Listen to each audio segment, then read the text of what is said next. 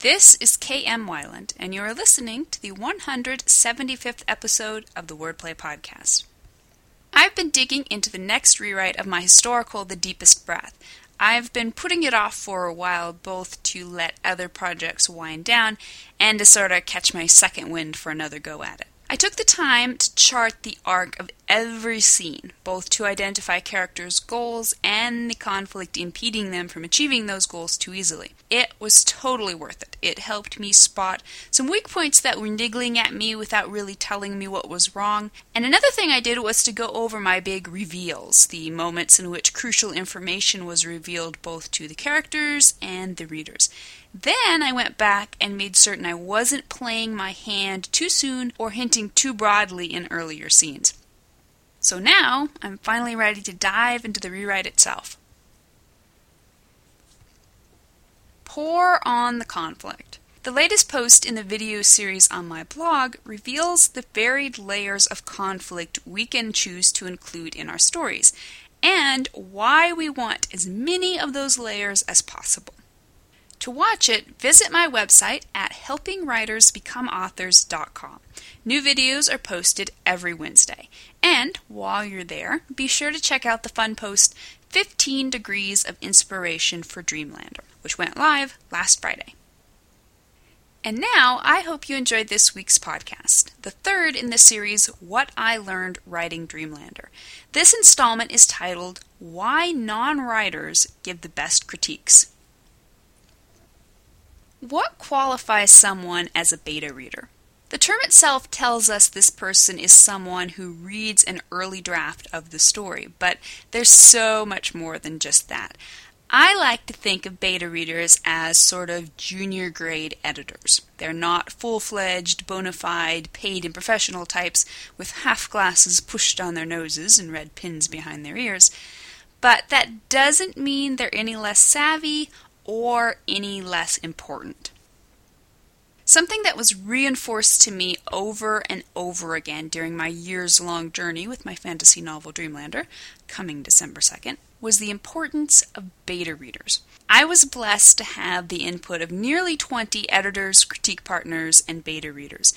They educated, encouraged, occasionally humbled, and always helped me. Without them, the book would never have made it past the pile of pages stage. Most of my beta readers are writers in their own right.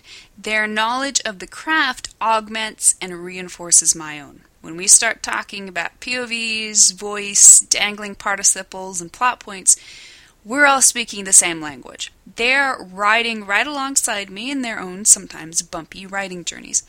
They know what it's like to be a writer, and our shared experiences and knowledge create a solid foundation of trust in our relationships as givers and receivers of literary criticism.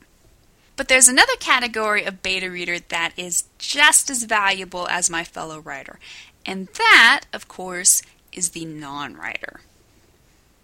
Non-writers can't bring technical knowledge of the craft to the table, but they bring something else, their objective experience as readers. Most readers aren't writers. They're not going to know the technicalities of the craft.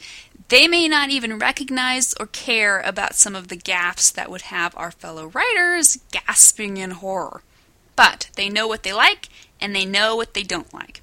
The very fact that they aren't writers keeps their opinions from getting tangled up in the technicalities.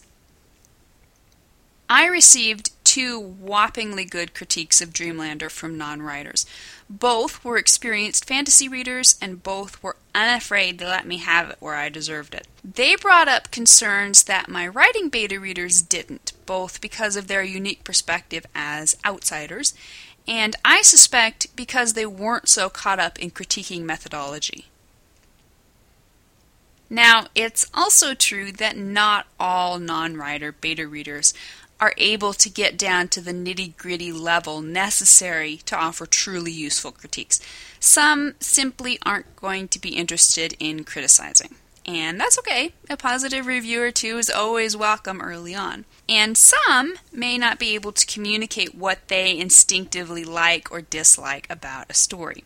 Choosing a non-writer beta reader isn't going to be much different from choosing a writer reader. You're going to want to select someone who is, 1, willing to read the book. Asking someone to tackle a large reading assignment, especially one that is inconveniently formatted as a PDF or a pile of loose pages, should never be taken lightly. You're asking for a big time investment, so don't take their help for granted.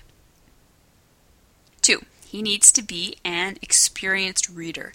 Someone who likes you but doesn't like to read may enjoy your book, or not, but he's unlikely to be able to give you the kind of qualified feedback you need to improve your work.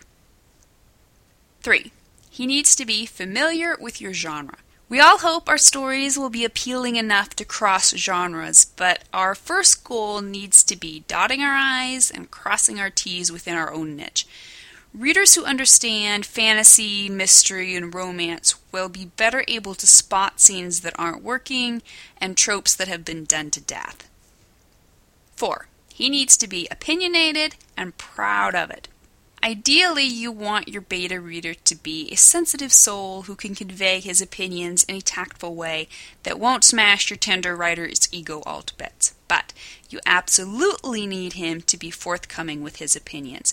If he hated something, he needs to be brave enough to tell you, and you, in turn, need to be brave enough to take the bruising and thank him for it.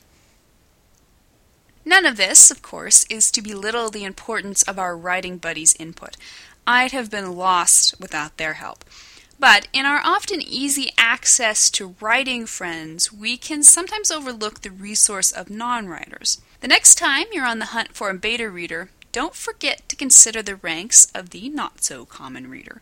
In the end, their opinion is the one that matters most anyway. Thank you for listening to the Wordplay Podcast. To read a transcript of this episode, you can visit my website at helpingwritersbecomeauthors.com. And be sure to check back again next week.